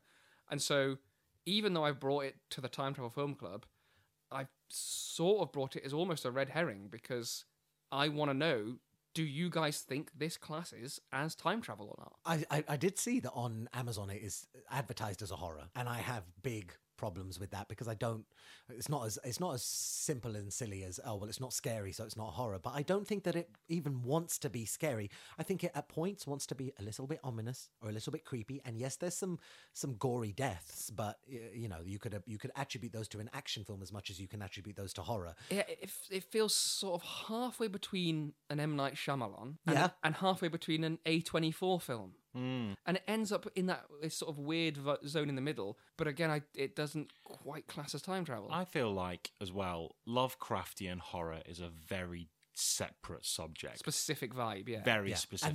And that is what you're watching. This is a Lovecraftian fantasy drama with horror and ominous undertones, and a time vibe, and a little. Whoa, I feel like almost you've got the thing that's going on here is you've got the brothers and the cult. What's behind that? Behind that is a mountain demon, and then what's behind that is he's using time bubbles as his tool. Yeah, but it's behind two things. There's already two subjects that this film is cares far more about, is the cult element of it, and then the demon element of it, and the slightly magical element of it. And then I could, if I wanted to, I could argue that there's even after that, there's the metaphor, the relationship between the brothers, the metaphor for having agency in your life, the possible drug addiction kind of element of it. And then finally, after you get through all that kind of stuff, you could then sit back and say like, and the time loops, but like, the time loops are there just for those other three things to exist. So I would never tell someone this was a time travel film, and no one has ever recommended it to me as a time travel film. They would be bang on if they were recommending it to me as this is kind of like a weird, creepy cult film, or it's like a little bit mystery-ish. M. Night Shyamalan is a fantastic pull, I think, because again, how do you categorize a film like Old, which is not scary, so you don't put it in horror, but it's also just a little bit weird. I would class it as unnerving. I always think Shyamalan's films are unnerving, and that is how I feel about this. The whole thing unnerved me as a concept, but I think you're bang on. I don't think it's the monster is using time as its tool to torture and to kind of fuck up people's existence in this film, basically. And it could be 50 other things. Absolutely, You know, it could be. and not to It the could film's be. detriment. It could be genuine pods that it keeps them in. Yes, Do you know what I mean? Like, it doesn't Well, have to be. That's why one of the reasons I think they call it a pod at one point is because they do feel like prisons rather than time bubbles. It feels like a zoo almost Yeah. of the people it wants to watch be entertaining. Yeah, for it. absolutely. Yeah. Exactly. And like whether whether you want to take it to the realms of it's for the demon's amusement, or if you could take it in into the realms of it's for sustenance, or it's something religious and it's a Or it's sacrificial. hell, or yeah. Exactly, yeah. So Yeah, you could yeah. do a lot of different things with it. Yeah. I think that the time bubbles are a great tool that is used to tell a story of two brothers having escaped a cult with some very ominous things going on and about the relationship between them and all that other stuff.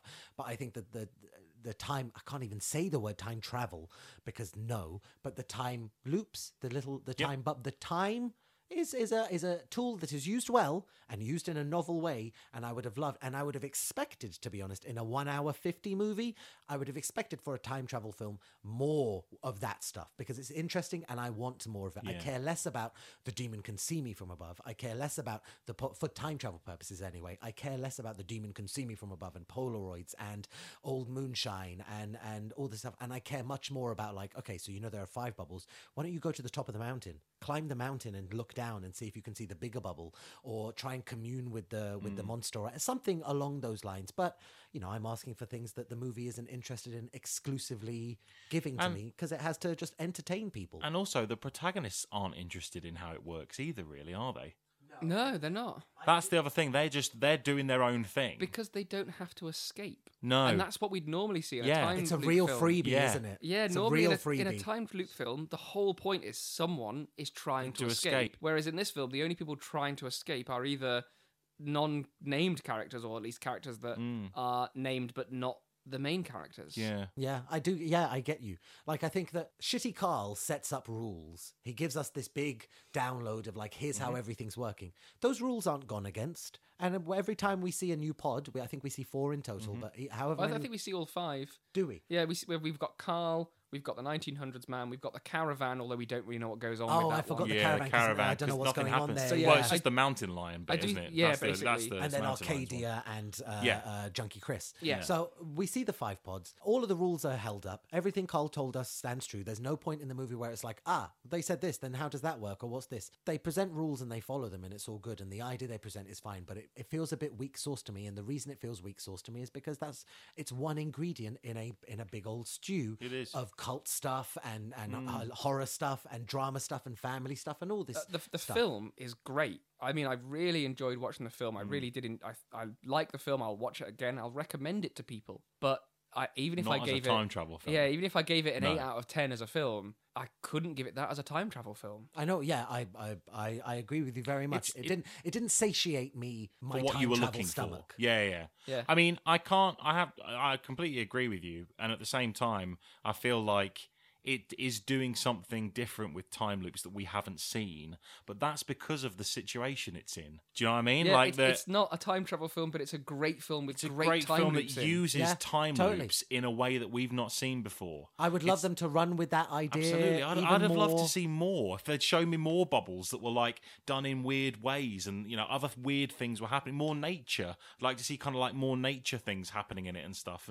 But you're right. It's not the focus, but it works so well within this world. If Justin ever listens to this, I want him to know that I am not disparaging his film in any way. I loved his film. But as a time travel film club, we can't I don't think class it as a time travel film. No, yeah, I would agree. I think 100%. like Slipstream is more of a time travel film than this is, and Slipstream is not very much of a time travel film at all. And it's fine margins and it's grey areas and it's shifting about, but I think we're all on the same page in terms of just how much time travel there was and how much the film cared about time travel, how much it needed it, how vital it was, and all that kind of stuff. With that in mind, we do have a ranking in place for all of the films we've covered so far this season.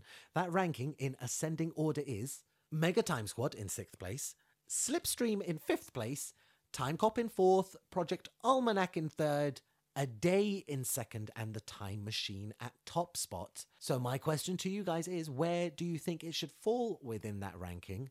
I would like to go right in here and say that I think we're all on the same page that there is definitely a ceiling for this bad boy. Yeah. But my gut was telling me, after thinking about sort of like the way that the limited amount of time travel they did give us and the solidity of it, I can see a world in I can see this going above Mega Time Squad. It helps that both are mystical because you have Mystical Bracelet and Mystical Demon, and there's not much explanation of either particularly. I don't mind, we talked about in A Day the fact that it's not scientific as much as it is like a magical thing.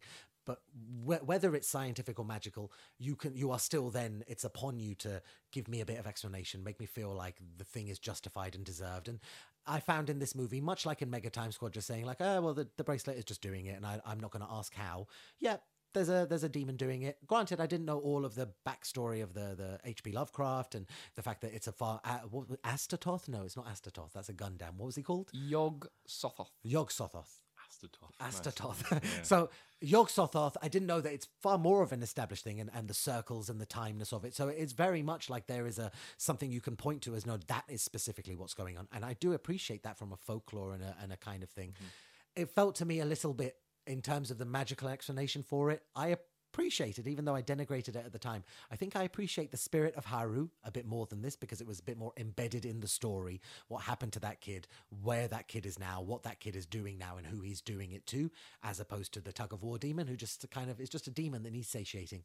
I got a Lovecraft one, but whether I got a Lovecraft one or just one off, one from Lidl, it's just it's just a demon that I need doing bad things. The point right now really is these brothers. So I would put it definitely under Spirit of Haru and maybe a little bit over Bracelet in terms of like magicy-ness, that kind of thing. So what I'm trying to get at is I'm happy for it to go above Mega Time Squad. What do you think about Slipstream? So my thoughts are that Slipstream's time travel starts earlier and is constant.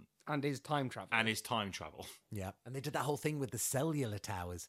Whenever I want to give Slipstream a little bonus in my head and be like, remember the good, Scott, don't remember Samwise, I remember the cellular towers and the fact that that has genuine, like, scientific merit. I'm going to come straight in. I think it's between Slipstream and Mega Time Squad. I think, unfortunately, I agree. Like, if I had to just go by which was the better film, obviously this outstrips those by miles. Yeah. But it can't, unfortunately, and I think it has to go below Slipstream. It definitely sounds sacrilege, really. But it can't be any higher than Slipstream. It can't be, no. Because you're getting towards Time Cop, which we know is a good middle ground. This is all about time travel. This film is not all about time travel. It's not really about time travel. It's just about how the time loops are used to progress the plot. And even Mega Time Squad is more about time travel than this film. It is. But because Mega Time Squad is just a little loose, whereas this film is not loose. Those guys knew what they wanted to do and they executed it. If this wasn't Time Travel Film Club and if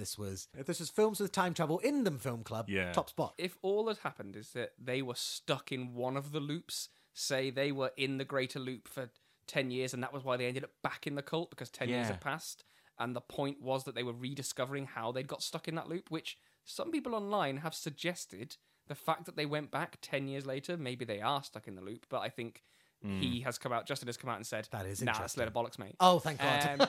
But either way, if that had been a greater part of the story, if it had been, oh no, the point is that they end up coming back to this cult, they realise what's happened and they're trying to escape it, it would have then become a time travel film and it would have been third, you know? Agreed. Scott, you're the only one who hasn't confirmed that that's the place you'd put it in. I'm very much in agreement. Okay. So we're all in agreement here. I can see a world where it goes above Slipstream, genuinely, never a way in which it was higher. Again, it might move. It may well move later where, on, but it's interesting because it's only falling down because of amount of time travel, not because of a quality of time travel. I mean, I think it's only where it is and it's not at the bottom because it's an interesting use of the time loops. It's an interesting idea. That's the for only sure. thing about it really that puts it not at the bottom place yet. And I hang my hat on what you said, James, about the fact that it does. You just feel like in a time loop film or in a film that has time loops, well, the people I'm watching should be engaged with the loops as opposed to just tourists walking around them, seeing other people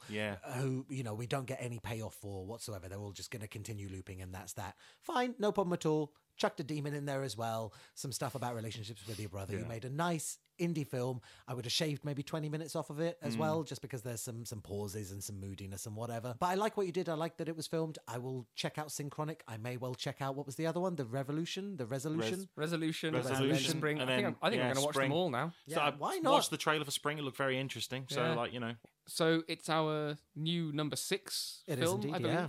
You mentioned, Scott, that the Endless were the people who were in the loop in Which I only Arcadia. get in the last shot, to be fair. Yeah. Yeah. Which I think means it's not necessarily the best possible name.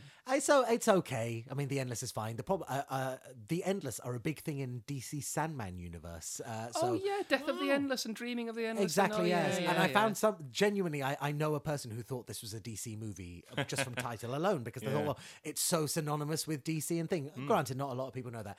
There's also a part of the Lovecraft mythos about how these things don't die, the gods just dream. So they do genuinely be the dream of the Endless, which is interesting. I think that, you could zhuzh it up a bit because the Endless is a bit vanilla. I think, I like sect siblings a lot. I think that's great. siblings, yeah. Sect Sect siblings. You good. can't because people will get the wrong idea. Red Flower Boys as well. Red Flower Boys. Just the Red Flower cult, just to mix it up a bit. I like culty loops.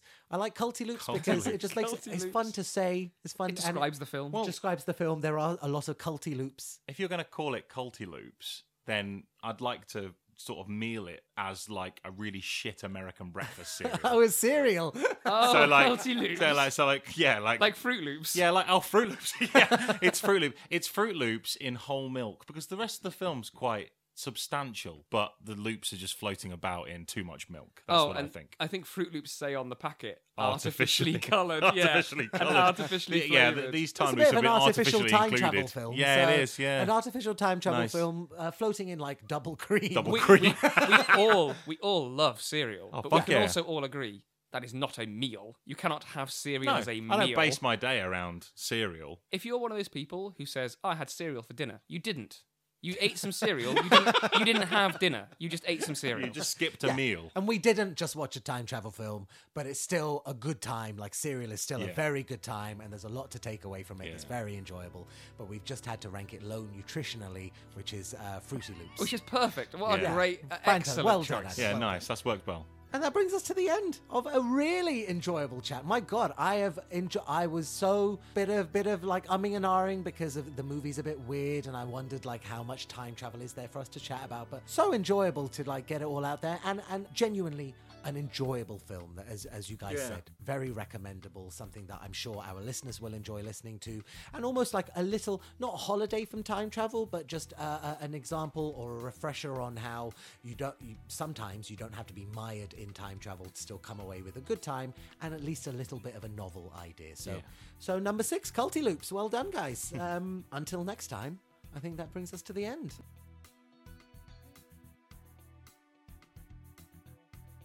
And that brings to a close another episode of Time Travel Film Club. Thank you very much, dear listener, for tuning in. If you'd like to share TTFC with your brother or charismatic cult leader, you can find us wherever you find your podcasts. And if you're listening on Apple or Spotify, we would be hugely grateful for a rating and review. And if you'd like to get in touch with us for any ratings, reviews, suggestions, we would love to hear from you. Please email timetravelfilmclub@gmail.com. The next film we'll be watching is one of mine, and I'm very happy to announce we will be heading over to Australia once more with 2021 rom-com Long Story Short, currently available for rent on Amazon. Until then, love from the past, see you in the future.